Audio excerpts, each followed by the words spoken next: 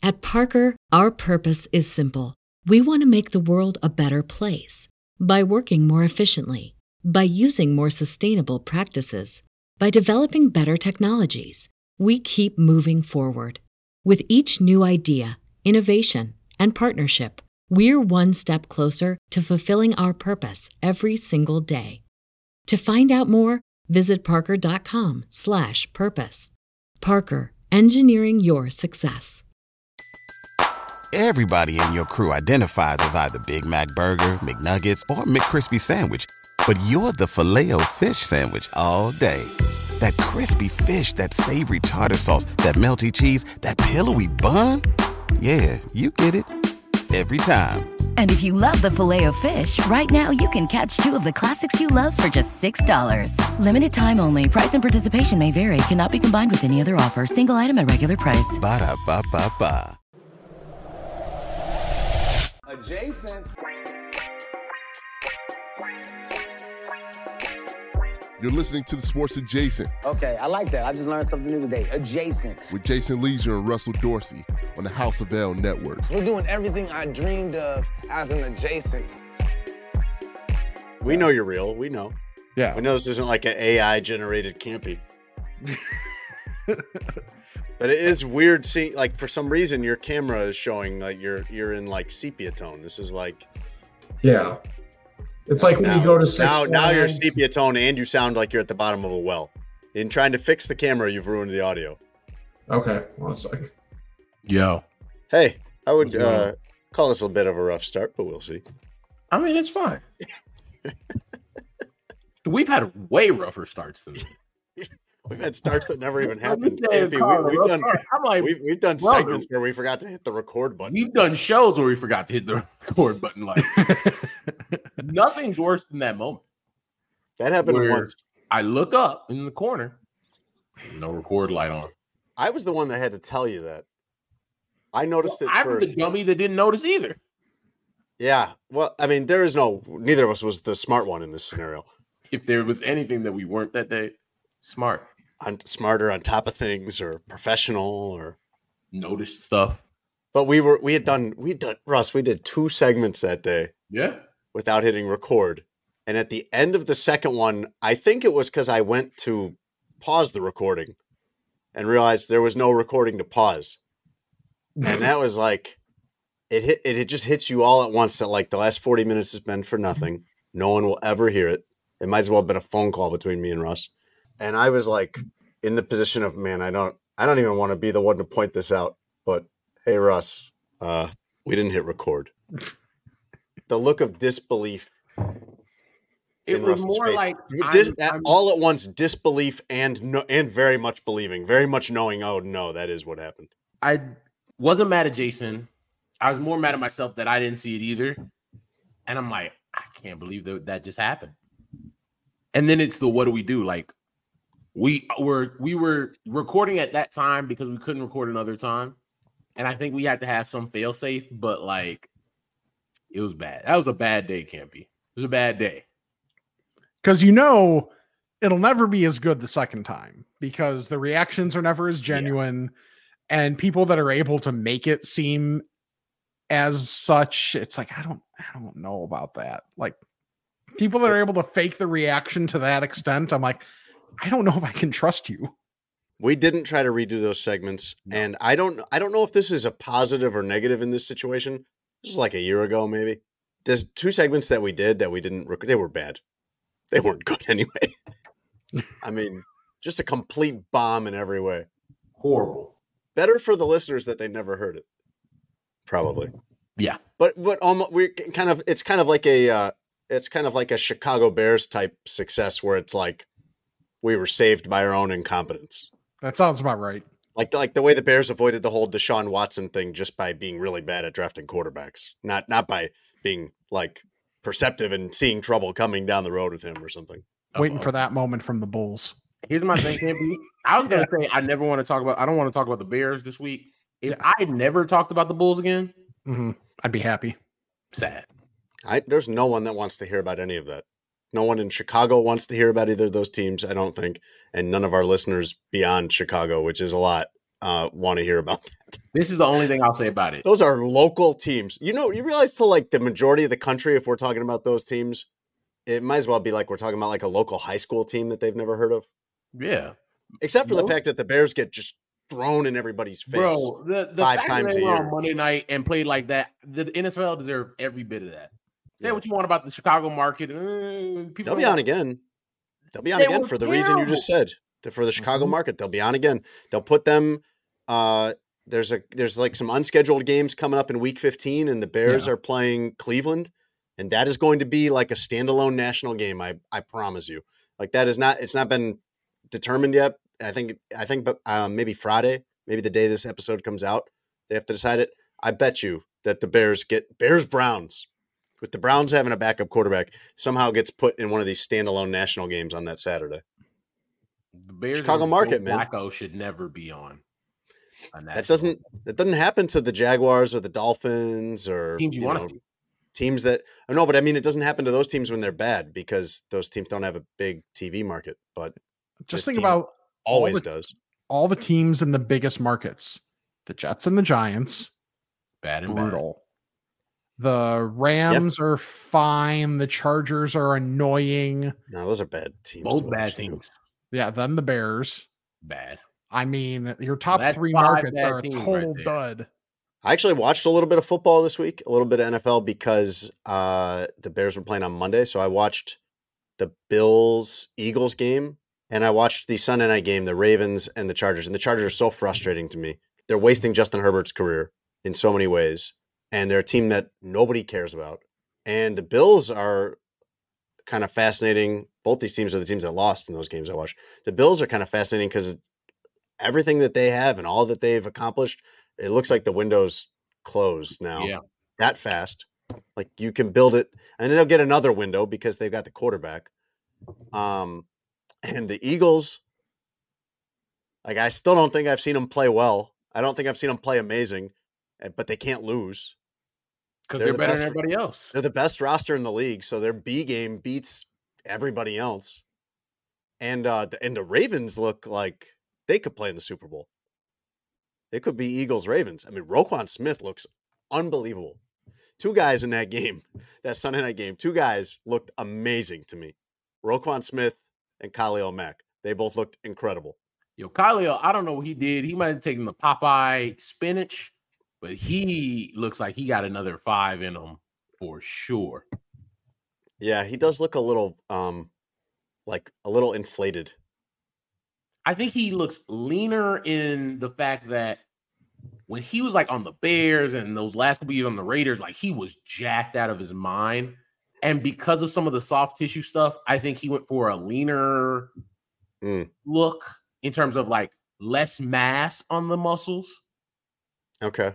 Maybe it's just the jersey that makes him look a little fuller to me, but it is a lighter jersey than he's worn in the past. That guy has never been bad. Nope. I don't know how he's on a third team because he has never been bad. Both teams have been bad. Yes. He's also never been bad at converting his play into good contracts. But he should. Yeah, absolutely. Like, when has anyone overpaid Khalil Mack? Because it's not happening right now. He's worth 27 or 30 or whatever it is, like worth every penny if you could afford it. I think he had 2 sacks in that game. He was just him and Roquan Smith were everywhere, and it was like, imagine those 2 on the same defense. That'd be incredible. Oh wait, right. Oh yeah, it was incredible. Where yeah. Hey, I think Campy took a big step this week, and in his personal life, and we were talking about this right before you came on while we were trying to figure out what was up with his camera, which still looks like he's in the Old West. It still looks Campy. Yeah, it looks like one of these like staged photos at Great America at Six Flags, like, Campy and his family at the saloon. And you got the facial hair for it too, Campy. But Campy went to Thanksgiving at his girlfriend's house. Well, we got to get into that. I want to know how much feedback and static you got. Let's be honest here. Because everyone has to do this at some point. Yes. How much feedback and static did you get from the family? And is this the first time that that's happened? I've done holidays with her family, so this wasn't that big of a deal. We've only been dating for a little over a year, but it feels like because of the spot where both of us are, a lot of things were accelerated timeline wise of just like, listen, here's the stuff. Here's what matters from jump, like before we even met. So it really we were able to start further ahead. But still, you're spending almost a week with her family in a place where this is like downstate Illinois, essentially halfway between Springfield and St. Louis. So there is zero. There's nothing there Outside of the actual property that you're staying on. The house is really nice. The property was ill. cool. Russ looks ill as you described that landscape. I'm sure they were nice people. There was an arcade machine in the basement. That was clutch. Okay. Over 5,000 games on one arcade machine. You're going to play all 5,000. Yeah, pretty much. Yeah. Over time, it was like everybody knew what it was. So like throughout the day, it's like, okay, I'm going to go do this. Hey, I might go get a little work done. Okay. So within the walls, everybody knew, hey, you're allowed to have time for you and do your thing. But we got along well. Everything went fine. The Thanksgiving food was very good. I was wondering, what is this going to be like? What are the differences between my family Thanksgivings, which were probably fairly traditional, and how different did they do stuff? So it was an experience, but I was full on Thanksgiving. There were leftovers for the other days we were there, and everything seemed to be good. I'm good with everybody, and I'm on the stocking, like they draw names for stockings for Christmas, so I got added to the grab bag for that this year. Oh, that's big. Like a Secret Santa type thing. That's big. Yeah. Steps are being taken. Wow. So everybody stayed at this place, which is cool. I know how I am, Campy. I would have struggled with that greatly. Yes, same. Because, and my dad is like this too, where, I will see all the family in the world. I'll stay over late. We'll be out there having a good old time. But at the end of the night, I'm Ubering to my hotel. I'm 1,000% with you and your dad on that. I know that wasn't an option here, but I, Russell Robert Dorsey, would have struggled being like, I don't. It doesn't sound like there was much of a hotel near where Campy was staying. Right. No, but I'm sure you know people. I know people that think that you and I are crazy for that. Like, what do you mean you don't want to stay? No. But I'm not saying. I hear you. I'm just saying you understand there are people that are the opposite of this. 1,000%. 1,000%. My wife is one of those people, and they're like, it feels like you're disrespecting them. And it's like, no. It's not that at all. I love and appreciate the offer of you even opening up your home. But I should go home. Yeah, everybody needs their time to decompress at the end of the night. And that's nothing against anybody. That's just, everybody has their routines. And you want to be able to go through your routines without being judged or whatever. The nice part about this is every couple had their own room. The children had a room. So even though you're all there, it feels like there's just enough separation to where you can get a little bit of that feeling. And also just real cool family that there's no judgment with a lot of things. So it's an environment where they make you feel welcome.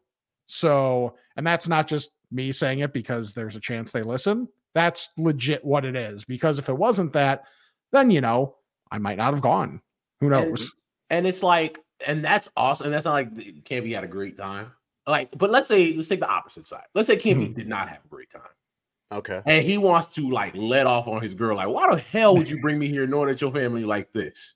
Yeah. You can't do that if I got to stay and still be around them. Also, what if we want to canoodle while we out here? There ain't nothing else to do. I don't trust these walls. I've never been here before. We don't know how thin they are. I don't want your mama to hear this. That's what are we doing? You just channeled Tony Gill in this whole conversation. Canoodle and the clapping. Well, I'm trying to not be crass. Unlike Tone, I care that my mom listens to this podcast. Right. You're making it seem like that didn't happen. The clapping noise. I mean, well, the clapping noise is different than saying what that clapping noise actually means. Yeah. Okay. True. You're making it sound like the clapping noise didn't happen. Campy. Now come on. Russ was being careful and delicate. I didn't thinking confirm of all the moms that listen to this. I did not had to go right there. I did not confirm nor deny that it happened. I'm just saying, and good for Campy if it did. But all I'm saying is, I wouldn't feel the most comfortable Sure. getting my shit off in somebody else's home with everybody there. Like the kids, you know how kids are. They busting in. Come on, man. Kids don't knock. My kids are old enough to know better, and we've told them 1,000 times, like, you never, we haven't told them why, but we told them you never come in our room without knocking and getting it all clear, and they still do it. And they do it, and they love to barge right in the middle of the night. And man, when your kid walks in the middle of the night, even if nothing's happening, but especially if something's happening, like, man, it better be for a good reason. Dog, I'm going to It better not be, I dropped my flashlight, because, man, I'm going to lose it. I'm going to say this, and my parents are going to be pissed. I think back to my time as a child and seeing the door closed and thinking, nah, I can go in there. And like, they don't mean me. My parents' room, like you walk in and there's a wall, and then you walk in, and now just thinking about doing that, how many every times I did it, I'm like, I was a pain in the ass because I knew. Me and my parents will never have a conversation about this, by the way. I know they're listening. We'll never have a conversation about it, but I knew. I know now. Didn't know that. I know now. And we can put elevator music over this part if it'll make you feel more comfortable at the next family get together. I don't want to. Everybody grown, but it's just like we'll never talk about it. It will go unspoken. But I'm sorry, I didn't know. My kids always bust in, like, walk right into the bathroom when the door's closed and I'm in there, and I feel like I can't remember to lock the bathroom door every time I go in. I tell them, like, hey, you're the one that's gonna be scarred for life, not me. I'm fine. Like, I'll have no memory of this, like, in a week. You'll never forget it. You might not want to bust in the bathroom when someone's in there with the door closed. Kids barge in. And so because of that, imagine Campy's meeting all these little nieces and nephews and cousins for the first time. And then him and his girl late one night, like, they doing what lovers do. And all of a sudden, a niece or nephew walks in without knocking, thinking it's playtime still. And Campy think it's playtime. Now you got a 7-year-old looking at ass, and it's Campy's. Right. And that becomes, that's like, unfortunate for everybody. That gets told at every Thanksgiving for the next 30 years, probably. Thankfully, there were only 2 kids, and they go to bed way before everybody else. And what's nice about the location is their bedroom is right next to their parents' bedroom. And if they're going to bug anybody, they're going to bug their parents. But there's also they have a monitor in the room. So they've kind of been trained and are used to, if there's an issue, they're hitting up the monitor so that the parents can make the choice to come in there or to tell them to shut the hell up. Oh man, I would never give my kids that kind of access to me. They got a button they can push to summon me like I'm their crazy. butler. I'm thinking about that as he's saying it. I'm like, yeah, like I'm friggin' Alfred.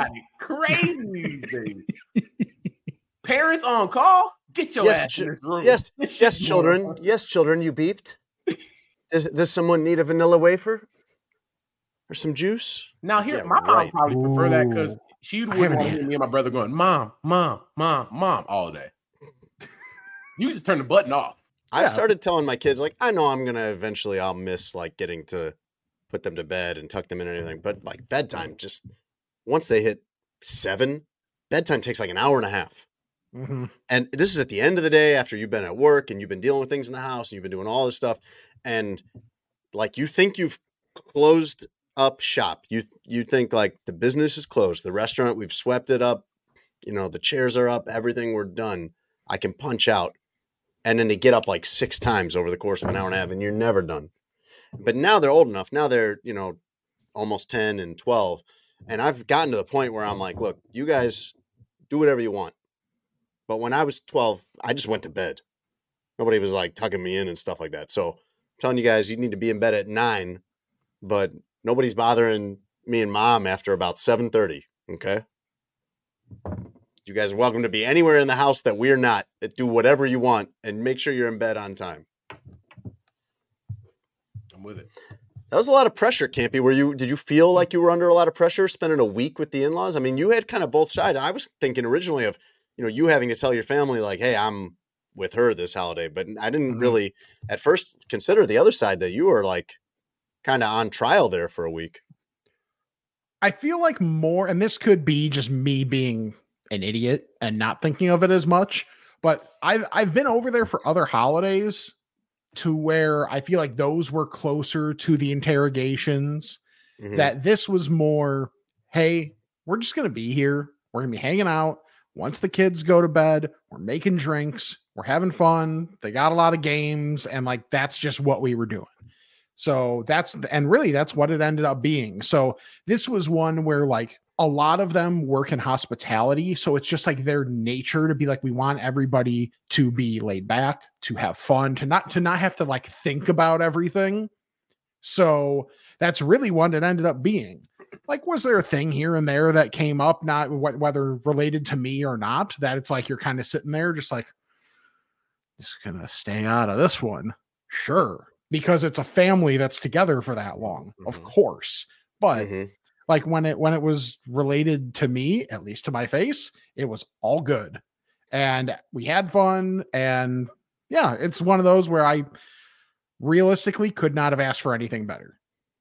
Russ, for me, like I was in these shoes when I was 19, 20, 21. That was when I went through this. And very early. And it was a drastic difference from in culture because my wife is from rural Louisiana, West Louisiana, East Texas. And I grew up in the Chicago suburbs, and even going to the South for school was in New Orleans, which is not the classic rural South at all. But being that age that I was not as confident and secure probably as I would be now. I'm going into these situations thinking, I need all these people to like me. I need all these people to sign off on me. Instead of realizing like, hold on a second. You need me to like you. Because I'm doing this either way. And you're going to want me bringing people back for holidays. And maybe I'm not so crazy about you. You know what's crazy about that is I think the exact same way you do on that. But I think there are a lot of people out there that are like, hey, man, my family don't like you. This not going to work. I think there were, especially when you're young, when you're maybe in like you and Campy's generation, that was more of a thing on one side. I think my generation, especially and younger, they don't care. Half of the kids don't like their family. Half are just like, I don't care if your family like me or not. So it don't matter if I like you, which is cool in theory. But it does make it easier when everybody likes everybody. Yeah. Have you had a situation? Have you had a dating situation where in either direction it's been vetoed essentially by the family, where you've said, hey, and maybe you didn't even say why, but you knew it was because it's like my parents did not like this person, or maybe the other way around? Well, one, I'm me, dog. I'm okay. Yeah, but he doesn't date. I mean, come on. Look how charming I am. No, he means because how charming he is. There you go. Which he is. What family doesn't want this to be a part? I can't picture you ever making a bad impression. But also, I'm very conscious of the family meet. Like I hate saying it. All right, Campy. It's a line for me where it's just like, I don't know if we should like do that part yet, because I think you take yourself to another step. Also, fun fact, I've never had a young lady meet my parents. Ever? No. Wow. That's a high bar to clear. So, wow. Okay. Yeah. That's like a checkpoint to reach then. Yeah. The next one to do it, she probably the one. Yeah. Yeah. It's a boundary I have that I haven't been able to clear yet for myself. Because I think highly of that in both directions, right? Like, I don't want to meet somebody's parents if I don't know if this is going to continue, nor would I want that the other way around, because everybody like everybody, and then it's just like, hey, this is not going to work out, and now you're sad. And that could go the other way, right? Yeah. The parents pressuring you to keep it together when you don't want to. Yeah. A lot of dynamics. But yeah, I haven't had that, as a personal experience. Someday, though. I kind of was like, I wouldn't mind you. Like, you couldn't meet my parents. And some are like, probably not. Less of those. Russ must apply that to all his relationships, even non-romantic, because I've never met his parents either.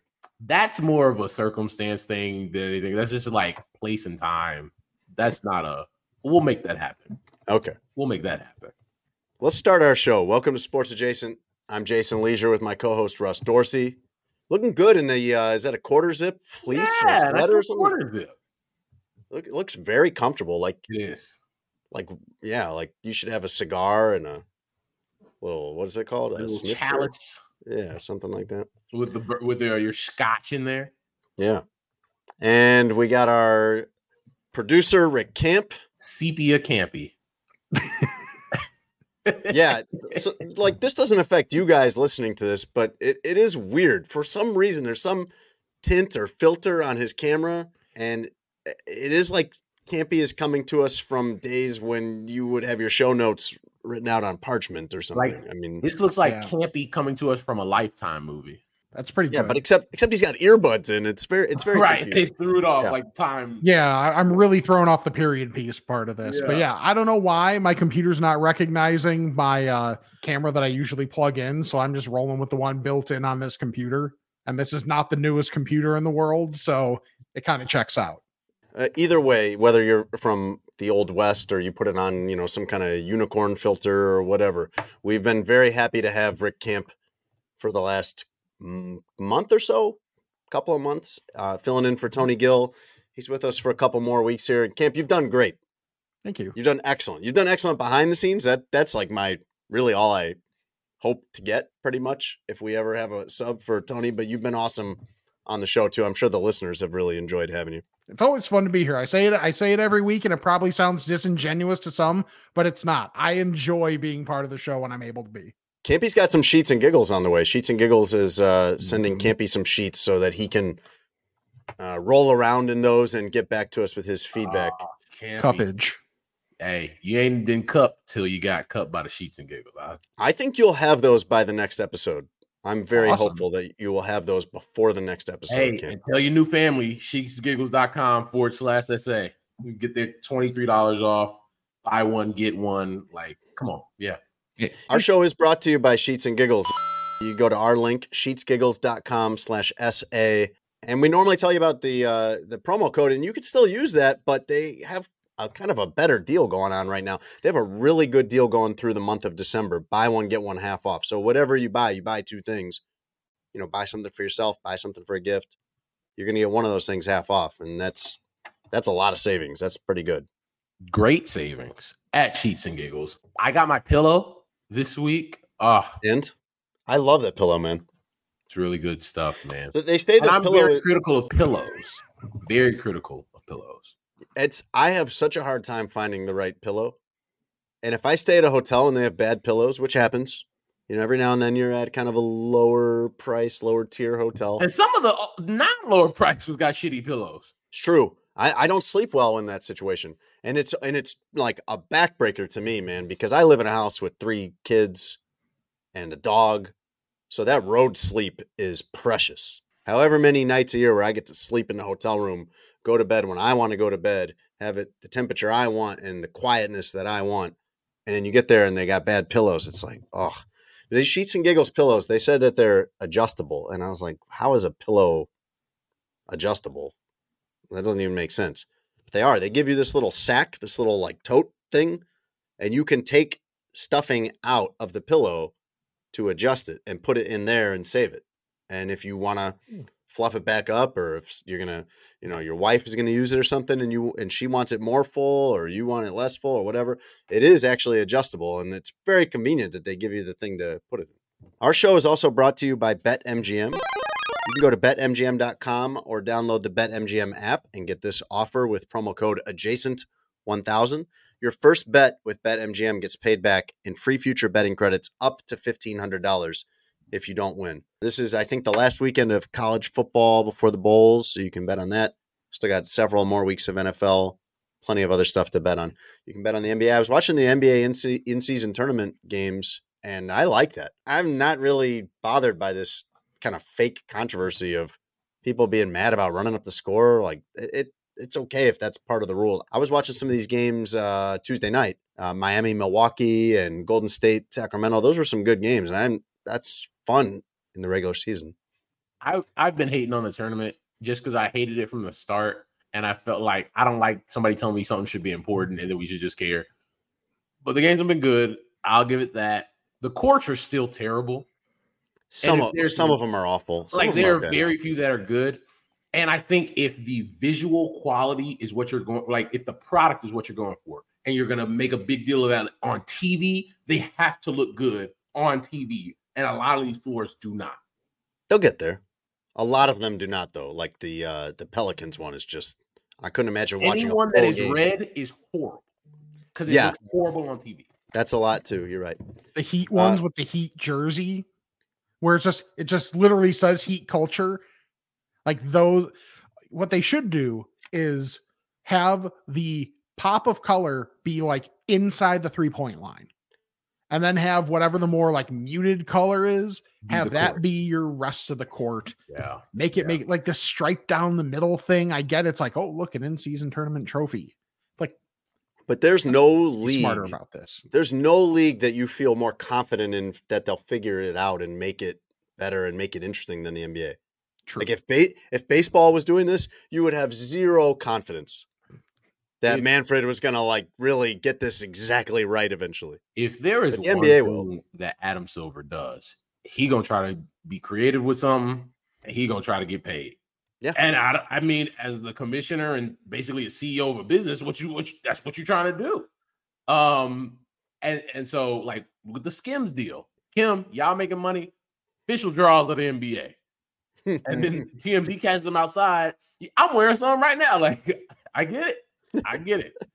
Like, you think this in-season tournament debuting the year before the new media rights deal is going to be negotiated is a coincidence? No chance. They've made it such a big deal in year one. ESPN and TNT are going to have blended broadcasts for the semifinal and championship rounds. The reason that I like it, I hear you. You don't like being told what to do. I'm with you. I don't like being told, care about this, even if you don't. But I will say the alternative was games in November that nobody cares about. Even the big matchups in November, it's just a Tuesday night in November. This is a little more interesting. And the financial stake for the players, the winning team everyone on the team gets $500,000, while LeBron James might not need the $500,000. That's, toll change for him. He knows that it matters to a lot of the other guys on the team and probably cares about helping them get their $500,000. But you can bet on that. You can bet on NFL. You can bet on practically everything over at BetMGM. Use our promo code adjacent1000 over at betmgm.com or on the BetMGM app. BetMGM, the king of sportsbooks. At Parker, our purpose is simple. We want to make the world a better place by working more efficiently, by using more sustainable practices, by developing better technologies. We keep moving forward. With each new idea, innovation, and partnership, we're one step closer to fulfilling our purpose every single day. To find out more, visit parker.com/purpose. Parker, engineering your success. Everybody in your crew identifies as either Big Mac Burger, McNuggets, or McCrispy Sandwich. But you're the Filet-O-Fish Sandwich all day. That crispy fish, that savory tartar sauce, that melty cheese, that pillowy bun. Yeah, you get it. Every time. And if you love the Filet-O-Fish, right now you can catch two of the classics you love for just $6. Limited time only. Price and participation may vary. Cannot be combined with any other offer. Single item at regular price. Ba-da-ba-ba-ba. Campy, I wanted to ask you one more question about your Thanksgiving. Okay. Because you had mentioned being downstate Illinois, and people around the country might not have any concept of this because Illinois is such a northern state. But only really part of this state is northern in the way that you think. You don't have to go far. I mean, you get down to like Joliet and it starts to feel pretty southern. So and you grew up here. You grew up in the Chicago suburbs, born and raised. Mm-hmm. So what was the cultural shift for you being down there? Was it very southern or kind of what you're used to? It was kind of what I expected in terms of the joke is everything south of I-80, which is around like that Joliet-ish area, might as well be Illitucky. Everything south of like the south suburbs is what that means basically to those of you that don't live in the Chicago area. Yeah. So you don't have like from where I live, where I'm basically due west. So if you go due west to Chicago and you go south what is that? Maybe an hour. Like, not far. You don't have to go far. Right. Like it's maybe an hour, and then it's a whole different state at that point. Now in this town, we barely saw anybody. Like it was when you get down to the exit where you get off of the highway, it's to the left is a town that has a lot of gas stations. Looks like your typical, you stop off there on the middle of your trip and there's lights. And then the other side is very dark and you can't see anything. That's the way we went for about like 10, 15 minutes to get to this place. And you don't see a whole lot of people. Like we had to take the side-by-side that they had. So just like a 4-seater off-road type thing that we took around the paths on their property. We had to take it into town to get gas at some point. If that's a sign of what this was. Yeah. Like I want to say the town in and of itself had maybe 1,000 people population. So this is very much a go hang out with family and mess around on the property, which was a couple acres. And it's like a really nice property. There's a couple ponds and all that type of thing, but you're not going for everything that's around it. Let's put it that way. So what was in this town of 1,000 people? And I know this is of interest to you, Campy. What is the food situation? Yeah. What's the best restaurant in that town? We made food for every meal. Like there was, I think, and then if we really wanted, we get Jimmy John's while making a Walmart run or something. So that happened a couple times. Now, one thing there was that I don't feel like I didn't know was up in this area was there was Jack in the Box attached to one of the gas stations, and I've never had Jack in the Box. Oh, but it just like didn't line up to be able to get there. So at some point I will do that, but I just didn't know even in that part of Illinois that Jack in the Box was anywhere near it. And isn't it the tacos, like the Jack in the Box tacos are in theory what you get if you're going there? I think the general theory on Jack in the Box is you go there when you're high. Okay.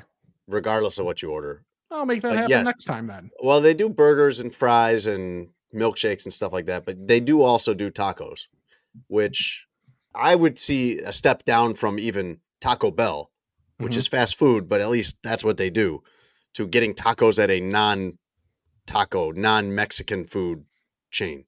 So I've never had the tacos at Jack in the Box. It doesn't seem like something I would try. Okay. So I just looked up populations. The like bigger town that this house is part of is actually. What's the town, Campy? Can you say it? Yeah, it's Gillespie. Gillespie. Okay. Yeah. So the exit people would get off of on the highway that people seem to know the other town more is Litchfield.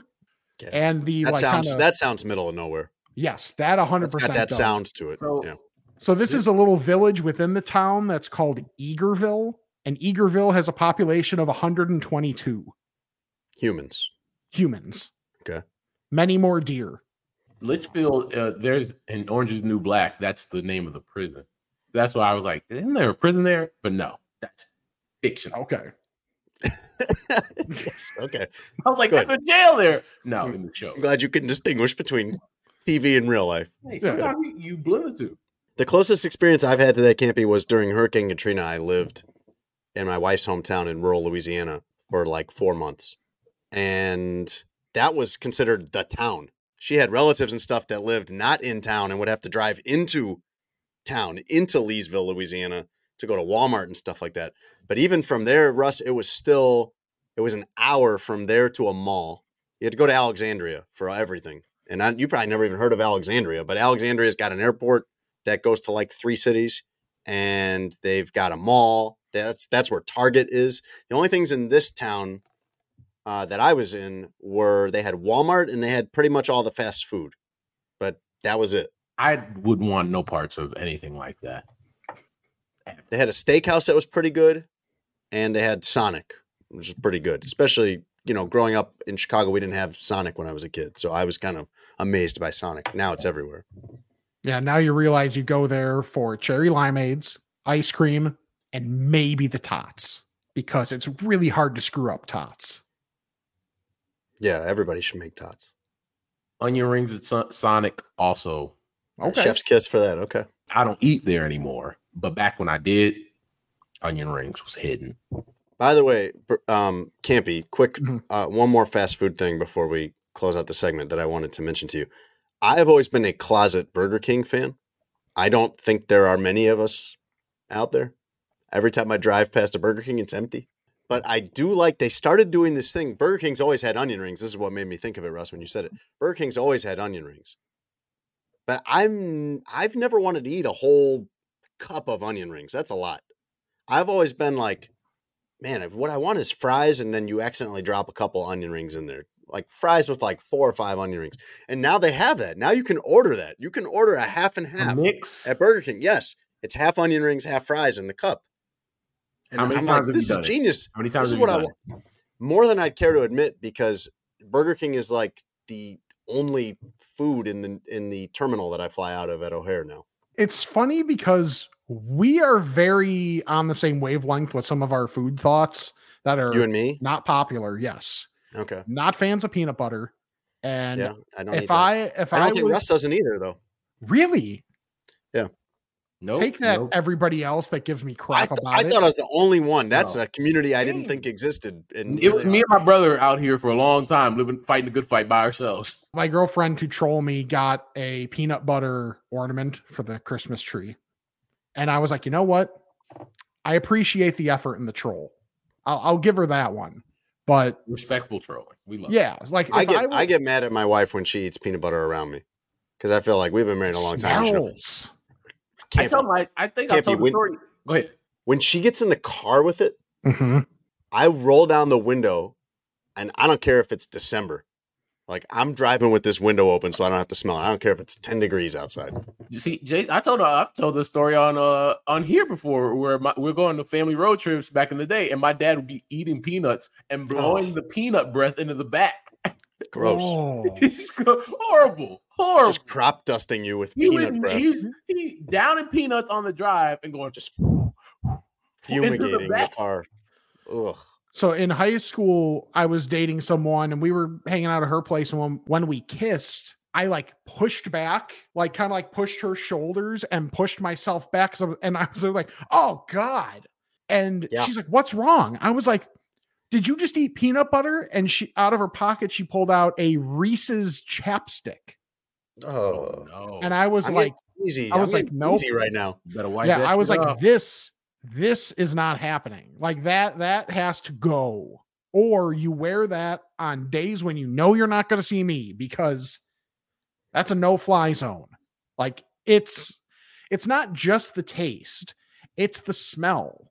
Like the smell, that like all of it is just, it's disgusting. I don't think I could kiss anybody that had just finished eating a peanut butter sandwich. I don't think I could do it. Hell no. I don't care who they are. Better if you had smoked a few cigarettes right before that. I could handle that. Oh, I would rather smoke a cigarette, which I also have never done, but I would rather smoke a cigarette than eat a spoonful of peanut butter, hands down. Not even close. One kills you, one keeps you alive. Peanut butter is like an amazing food that keeps you alive, but I'd rather one step closer to the grave than eat a scoop of peanut butter. It's the tough world we live in where we're right and everybody else is wrong. Russ, I want to talk about the latest media controversy. There's one of these every week, but this one is about Sports Illustrated. And we can get into all we want about the demise of Sports Illustrated. I don't know if we need to do that. I think that's well covered. Yeah. And I don't know if that's something that other people, especially if they're under 30, really have a grasp of anyway. I grew up reading Sports Illustrated. That is part of, I wouldn't say I learned how to read from Sports Illustrated, but I think I learned a lot about how to write from Sports Illustrated and learned a ton of vocabulary from Sports Illustrated. And when you're a kid, the more you read of anything, the better. If your kids are sitting there reading Harry Potter, the fact that they're reading is good. It doesn't have to be reading the encyclopedia, another old person thing that you guys wouldn't know about. But like, to me, it's incredible to me. It is surreal to me to be at the Chicago Sun-Times and be on the same staff as Rick Tellender, Sports Illustrated legend. Like that Rick Tellender has my number and we chat every now and then is right. It's like being friends with a famous person. It's crazy to me. The controversy with Sports Illustrated right now, though, involves AI. And that's a bigger conversation that applies to a lot more things in life and how authentic you really want things to be. And in my case, I see stuff like this and I wonder, do people half my age see it the same way? Or is this one of these things that I'm hanging on to that is an example of the world passing me by and me getting older as I approach 40? But Sports Illustrated basically got caught using AI writers, fake created, create a player or randomly generated player on a video game writers. And writing fake stories. So you're reading all these stories on Sports Illustrated's website, and it's like an outdoors column endorsing a certain product. Like, here's what you need if you're a camper or whatever. And it's a fake picture of a fake person, and the entire story is AI generated. And what was the company that caught them for it? Was it Futurism? Futurism is a website that caught onto this. They found a picture of one of the supposed writers on a website that generates fake pictures. And as soon as they started asking questions about it, all these things disappeared magically. Sports Illustrated blames this on a third party, which is exactly the move that you do now. I think the next time I say something wildly inappropriate on here, I'm going to say that was from a third party. That wasn't really me. What this really gets to for me, though, Russ, is, do you want this? Do you care? They're doing this with books now. They do this with everything. Do you care if you get a book or an article that is AI generated? Does that matter to everybody? It matters to me. I don't want that. I don't want a book that a computer formula created off of somebody else's work. I want to read a book that I know another human sat down and thought through and wrote. And I want anything I read in a magazine like that too. But I don't know if everybody else cares like that. Well, I 100% care. First of all, because I'm in the profession of... We're in the business. We're the ones that will lose their jobs to the machines. Media. Two, right. There is no computer that can do what I can do. I'm going to say it right now. Right? Computers don't have feel. Computers can't interview people. I know there's some AI softwares where you basically do an interview, but it's none of that real. There's no... I can't sit in front of somebody as a real human being and have a conversation where I can not have predetermined questions and go off of their response. Like, no, that doesn't work. And the idea that, and it's a shell of itself of what it used to be SI. And I'm with you. Like, when I was a kid, I can think of all the iconic covers. Like, I got the cover at my house with LeBron on it, right? It was the best of our business. It was story the ultimate by Grant Wall, the late great Grant Wall. When he wasn't even writing soccer, he was writing about basketball. And the Tom Verducci story that had Bryce Harper on the cover at 16 years old. Gary Smith, all the incredible features writers that were there. This was the ultimate for photography or writing in our field. It was. And so I know that's the bar that we've had for them for so long. Obviously, that bar is not there anymore because not in a long time. It's been gutted and they have very few of those people still left on staff. But that bothers me a great deal because I already feel like reporters, writers, journalists aren't valued by companies who know better. And then you have these other companies in there like, well, if we're just driving traffic and engagement anyway, we don't need to pay people and, we can just have AI do it. No, you can't. And not only did they get found out, they took it down right after it was reported on, right? Like you were that embarrassed. And then like children being caught doing something wrong, like their parents walk in. Yeah. And then like you have to have a meeting with, the SI union that they have of like what that was and like why you did that. It's sad. I think AI is dope for a lot of different reasons in the world. And I think it's going to do a lot of good things are going to come from it. But I think it's moving and changing so fast that bad things are happening like this, where not only are you creating stories, you're creating fake writers with fake bios and all this other stuff. Like, that's crazy. But I don't think we've seen the last of it. I really don't. No, not at all. And it's part of your basic life anyway. There is not a person when you plug something into Google Maps. There's not or Waze. There's not a person on the other end, and like kept pulling out a map like my dad used to when we go on a road trip. And be like, well, here's how we're going to get there. Like that's AI generated. When you play video games against the computer by yourself, that is AI generated. what this really makes me ask myself, though, Russ, it's not so much about exactly what Sports Illustrated did or ethics or where we're headed AI wise down the road. It's, do you care? Do people care? I do. But I think people do care do the about consumers care that something is human made? Do they care that something that they read is created by a person or by a computer? And like when you say no one can do what you do, Mhm. I want to preface this by you have, there's no doubt in your mind how much I respect you and your talent. No, I get you. I get what you're about. But there are authors. This is happening with authors who write books now, and I've heard them interviewed about this. They are shocked to read the AI generated books that are selling on Amazon that mimic their style and their characters incredibly. So you have unique talent, and maybe it is a little different doing some of the TV work that you do, but I'm telling you right now, they can create programs that write in the style of Russ Dorsey. And what I want to know is, does anybody care? Like if you find out this book that you read, my kids read Harry Potter, so that's like what comes into my head. If you find out that, hey, she didn't really write the third Harry Potter book, a computer program did that, does that change it for you? Does that ruin it for you? I just think when we start taking the soul out of stuff, I think you lose a lot of it, right? Like I completely agree with you. But are we speaking for everybody? But I do think when it comes to like our business, I can't speak for books because I feel like people might feel different. Like, hey, if I'm entertained, I'm entertained. But I think when it comes to sports and the fact that it does, like we're talking about real people that perform, that do the things that we cover. And so real interactions have to happen. You can't. Yeah, that's different than writing a fiction book. Because of that, I do think for what we do, I don't think you could do that with AI. I really don't. You can write blogs and you write articles with AI, but like you can't do what you do. You can write fiction. You can write kind of interesting, fantasy stories and stuff like that. For sure. But I want to go to a restaurant, for example, and I want a person to have made that.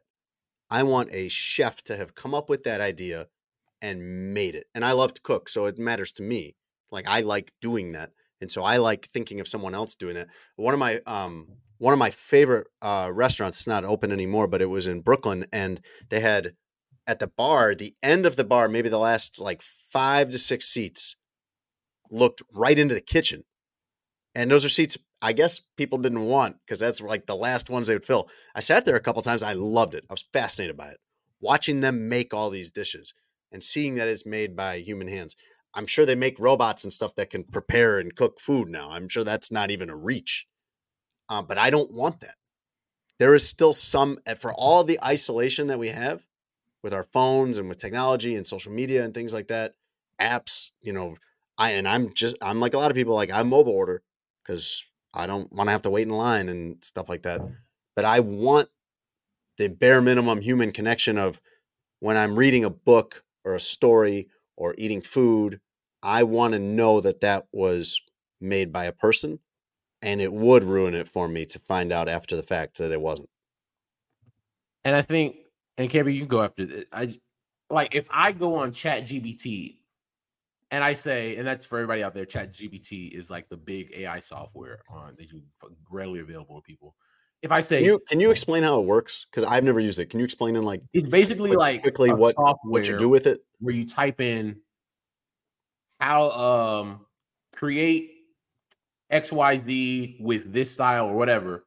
Okay. And it'll like go through all the AI stuff and boom, pop it out. So like I can go and chat GPT and say, hey, give me the best chocolate chip cookie recipe. Enter it in. And it will give me what it believes is the best chocolate chip cookie recipe. And you know what? It's probably fantastic. That's the great part about AI, right? That I can get with that part of AI. But you can't go to Chat GPT and say, hey, write me a hip hop song in a melodic tone with the style of Drake, which is happening now. That's another one. Fake songs are being made. There's a lot of machinery and technology involved in making music to begin with, but yeah, I think you want that to have come from a human being. Yeah, you do, but that, unlike what we're talking about with sports and media, like you can't fake a lot of the aspects that we do at our job, but you can in music. You can fake a lot of it. Yeah. And I think you have the same thing where some artists are like, damn, it's dope to like not have to figure out a lot of this stuff and use AI. Cool. But when labels are already looking to not pay producers and not pay the people who mix the music, other people in the room that are the heart and soul of what music is, that's when it becomes an issue. In movies, it's happening. You already having studios not trying to pay people. Yeah, because they want to have use your AI face in generated perpetuity scripts. forever after I got it. Right. What? No royalties to anybody. Mm-hmm. Yeah. I mean, but Campy, is that hit the same way to someone that's 15 to 25? Because part of these things for me is being 39 years old and having grown up as a kid without any of this, where we had dial-up internet that barely worked until probably like 16, 17. Like the world that I lived in until I got to college was a lot different than the one from college to now. The first 20 years of my life is a lot different than the most recent 20 years. A lot of people 15 to 25 are essentially growing up in this. I don't know if it hits them as weird as it does to me. It probably doesn't. But I think it could be one of those just experience things where maybe for them now it's great where they're like, hey, I have this paper that I don't really want to do. But if I can plug this in and get a paper written for me, great. But then it gets to like the world that we grew up in. We had the carrot of long career, retirement, all that stuff, as long as you do your job really well. But especially in the world that we live in media, that all has changed so much. And Right. to your overarching question of do people care? I think people do care. If you just said, hey, do you care?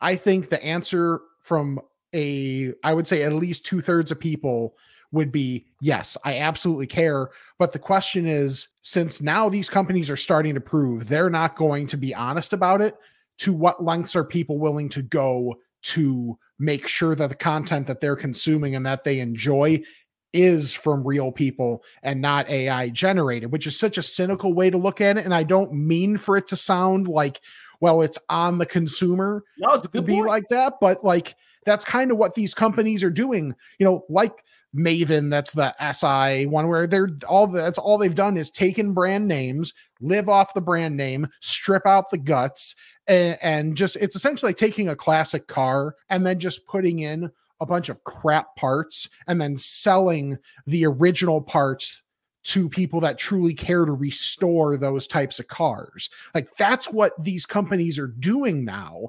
And it's not fair to put on the consumer that just wants to read a good article on where Shohei Ohtani signs and the impact it's going to have on everything around that team. Now they're having to do all this extra work. And at some point, people are just going to say, hey, whatever I can find. And that's going to feed into what these companies are doing. Russ, this is like a crazy dystopian future that he's describing to me, though, where it's like how we have now. We have buy organic, buy eco-friendly, buy conflict-free. Now we're going to have buy human-made. Like we pay a little extra because we like it to be human-made. He makes points and like, hypothetically, if The Athletic started writing features that were written by AI, I would feel a way about it. One, because I have a lot of friends who work at The Athletic who are great at what they do.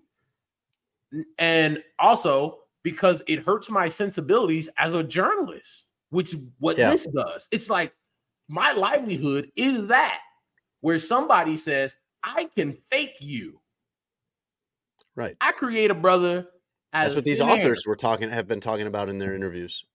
It's happening more to them, where these books are being generated off their style, their types of characters, their writing, and then sold on Amazon for $6 or whatever.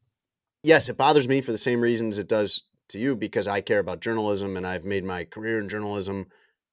I'm trying to think about if I wasn't invested in it like that, if it wasn't something that matters to me and that I draw income from, as just the average person, how much do they care that something that a game story, for example, you're not gonna be able to talk, you're not gonna be able to like interview people, I don't think, but like maybe that'll happen though. Maybe we're 20 years away from that, where part of the press conference will be reserved for AI generated questions. I don't know. Yeah. But do you need that to be written by a person? I do, but I don't know if the average person does. When you already have the average media consumer doesn't make a lot of distinctions in my mind.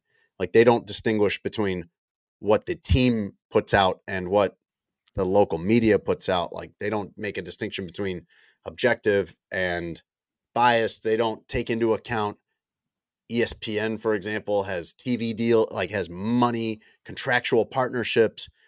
There's a lot of local coverage in markets where that outlet, that website, that cable channel has a partnership with that team financially. I don't think people are drawing distinctions between some of that. And so I can see it's not much more of a step to me for them to fail to draw a distinction between, well, this is written by Russ Dorsey and this is written by AI generated bot Ross Dorsey.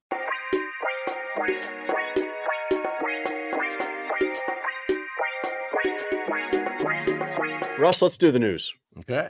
This is kind of a cool story. It's like a quirky, weird story, but every fan's dream happened to an Arizona family on their way to the Cardinals-Rams game on Sunday. A family of 5, 3 kids. They were at a gas station on their way to the game in Arizona, and they saw at the gas station Cardinals linebacker Jesse Luketa. This is in the morning. He had a flat tire and needed a ride to the game. Here's how Jesse Luketa tells the story.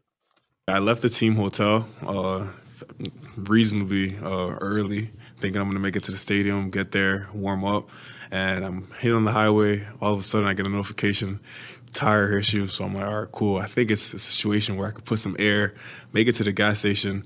Wasn't working. So as I'm sitting there, I look to my right. I see a family. They're in Cardinals gear. It looks like they're going to the stadium. So I'm like, I have absolutely nothing to lose. Pull my window down. I just yell out, "You guys going to the stadium?" He looks at me a little crazy. He's like, "Yeah." I'm like, "I'm a player. I got a flat tire. Can you guys help me out? I need a ride to the stadium." Walks back to the car, talks to his wife. He's like, "Heck yeah, come on." And they got me there on time. Had a blast talking to his kids the whole way there. And, I made it there on time, and, that's all she wrote. How about that?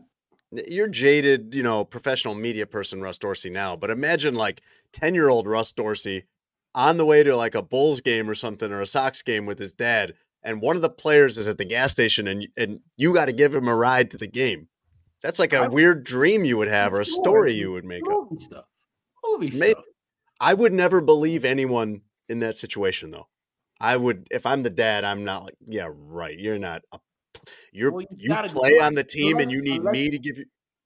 Unless you like are a real fan, you should know. Like if I was a 10-year-old and Briggs said, "Hey man, I need a ride," you know who that is. Okay, but a lot of football players, you don't know what they look like because they wear helmets, and there's 53 of them.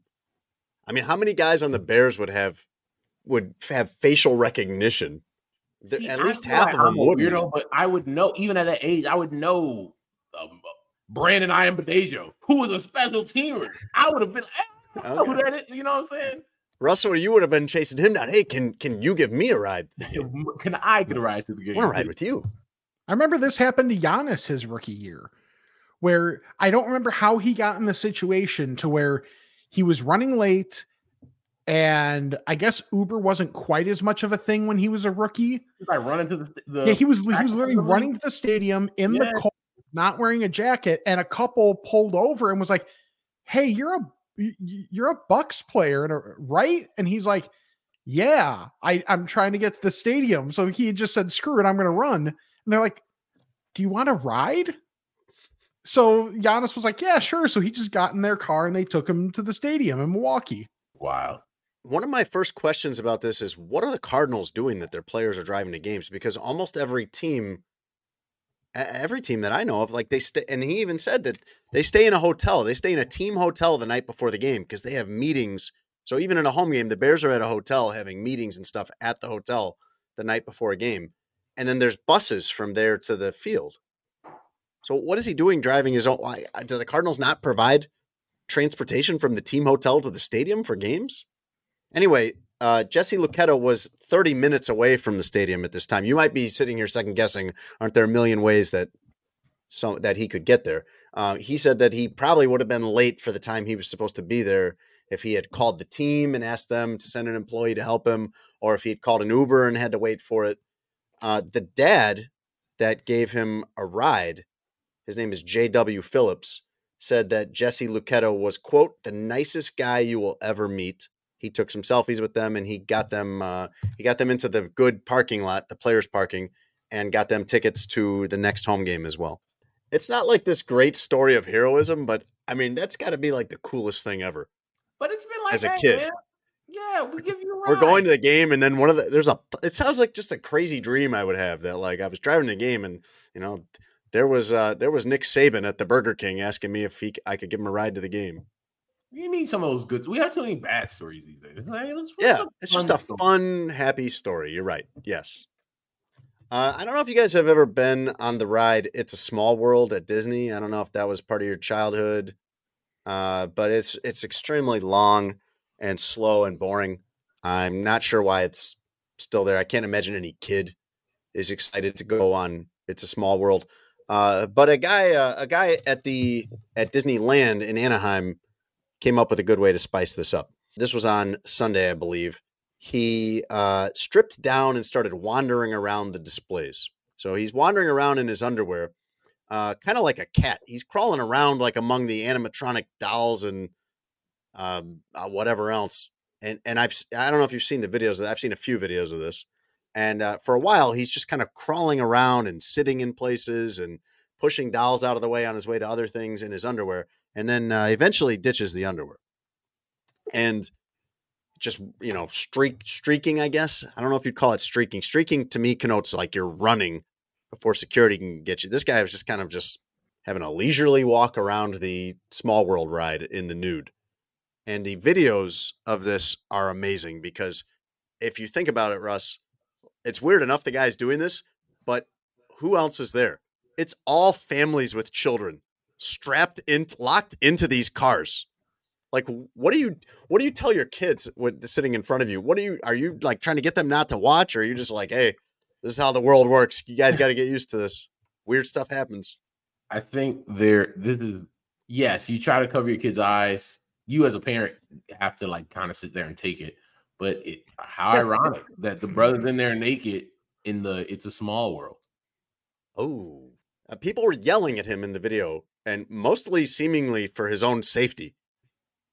Yelling at him like, hey, you're going to get hurt. You're going to fall. Stop doing that. They need to stop the ride. Yelling for people to stop the ride. This man, 26-year-old, was eventually dragged out of Disneyland by 6 cops, wrapped only in a blanket, and was later charged with indecent exposure and being under the influence. I don't even know if they had a test for the second one. That was just kind of a gimme. Pretty good guess by them. Finally, Russ, it seems a little too easy to me to get a hold of wild animals, like wild and dangerous animals. You would think there would be a very difficult process for that. But a full-blown lion, like when you picture a lion, the full thing that you're picturing, mane and everything, this is not like a mini lion, petting zoo lion or anything like that. This is a full-blown lion.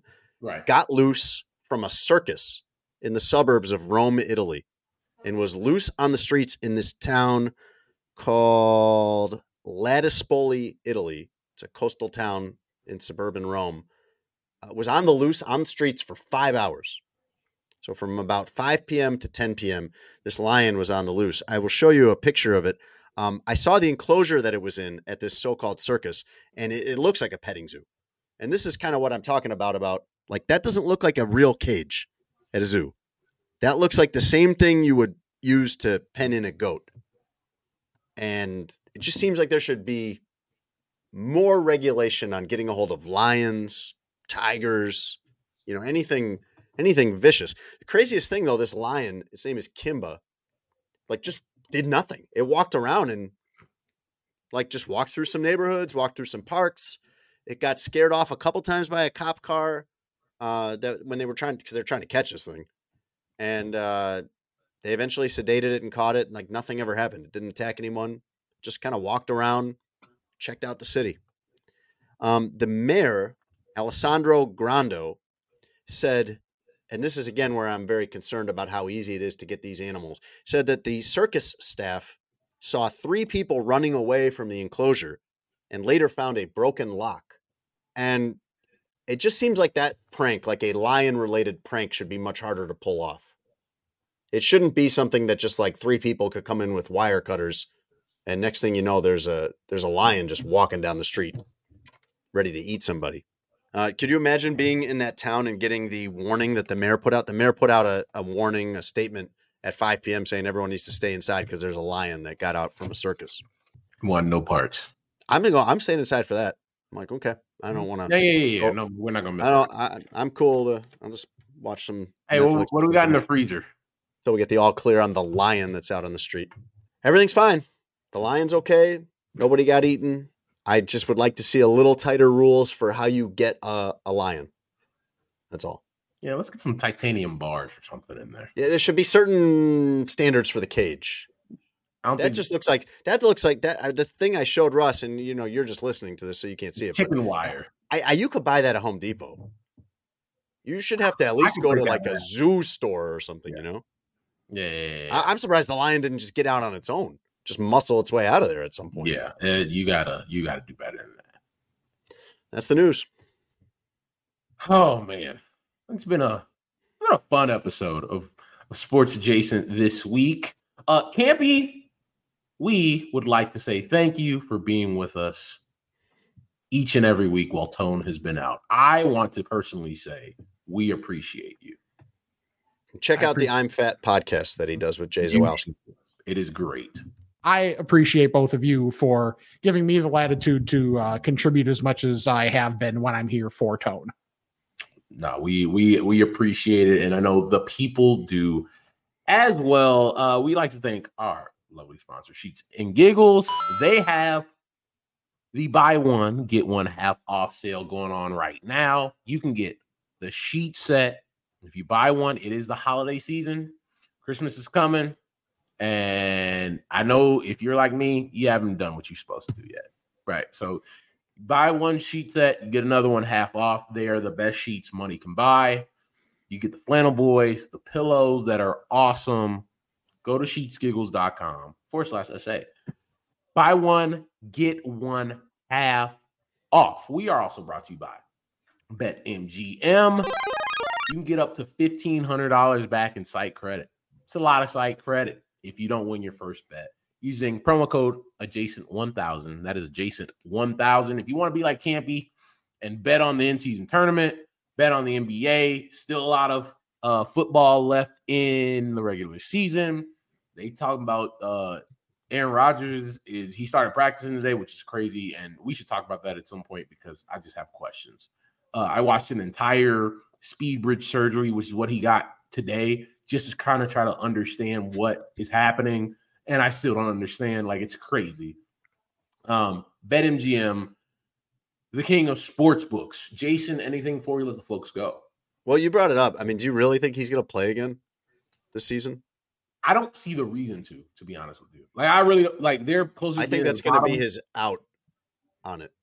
They're closer to being at the bottom of the league than the top. So, like, did you want to just prove to people that you could come back, knowing that you weren't coming back? I think he'll be able to say I could have if I wanted to, but the team was 4-9, so I didn't. All right. I think he'll have the out on them being bad, but he'll tell you that he could have. That's where we're headed. I feel that. And he's like, "Ha, modern medicine." So yeah, you watched the surgery just kind of for the hell of it? So here's my thing. I had a fully ruptured Achilles tendon. Yeah. Right. As they told us, Aaron Rodgers did too. I was 18 when I tore mine, and it took me a year to fully recover from that. He's going to be 40 on Saturday. And I know I don't have the doctors and the money that he had, but I had 30 years on that motherfucker. So I know it should have been a lot easier for me to recover from an Achilles tear than him. So I need to see what the speed bridge surgery actually was and what it is. Instead of just reattaching, making the big incision, taking your Achilles where it's split, and suturing it and making it strong again and letting it heal, they take out a piece of your heel bone. They drill 2 holes in it. Then they drill 2 more holes on the underside. Then they take these little cords and tie them to your Achilles tendon and pull it down. Then they take you really did watch this. Wow. I watched the whole. I like literally watched them cut the foot open, and they do it more towards the bottom of your foot than the ankle calf area where it's normally done because they got to get into that heel bone. Then they tie it basically into a crisscross, so it looks like this, and then they hammer it into your heel bone. This is so disturbing to listen to. It's way less invasive than the surgery that I had, which is why the recovery is much less. Yeah, interesting. This is like it is interesting. Like, as somebody who had the big surgery, I'm like, well, damn. But I just have a hard time believing that he could do this. And where did the crystals come into play in this? Oh, they didn't. There were no crystals in that room. Oh, you didn't watch the actual Aaron Rodgers surgery, then I'm sure. And I don't care what Aaron said. He probably had the crystals next to the bed when they were doing it, but they was cutting into that, bro. Was this done in a room with no lights? The surgery you described is not as wild to me as the fact that you sat and watched a video of a surgery. That is wild. It took 12 minutes, which is the crazier part. That's crazy to me that you watched a video of a surgery today. Oh. But you sound like you learned how to do it. You sound like it was like a DIY thing on YouTube where you're like, oh, okay, now I can. If any of my friends need this, I got it. Put a gun to my head and said, show us how to do the speed bridge surgery. I probably could get by. We will catch you guys next week. Thanks for listening to Sports Adjacent with Jason Leisure and Russell Dorsey. Be sure to download, subscribe, and give the podcast 5 stars. You can check out the latest episode of Sports Adjacent on all digital streaming platforms. I'm very much adjacent. For a couple hours, I thought I was hood. But then all that happened, I was like, you know what, James? You adjacent to the mother.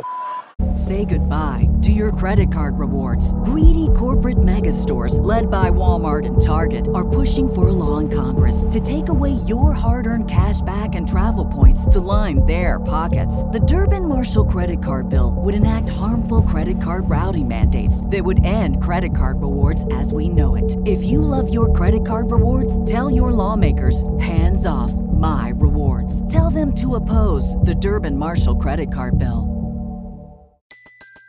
Everybody in your crew identifies as either Big Mac Burger, McNuggets, or McCrispy Sandwich.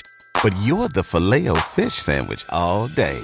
That crispy fish, that savory tartar sauce, that melty cheese, that pillowy bun.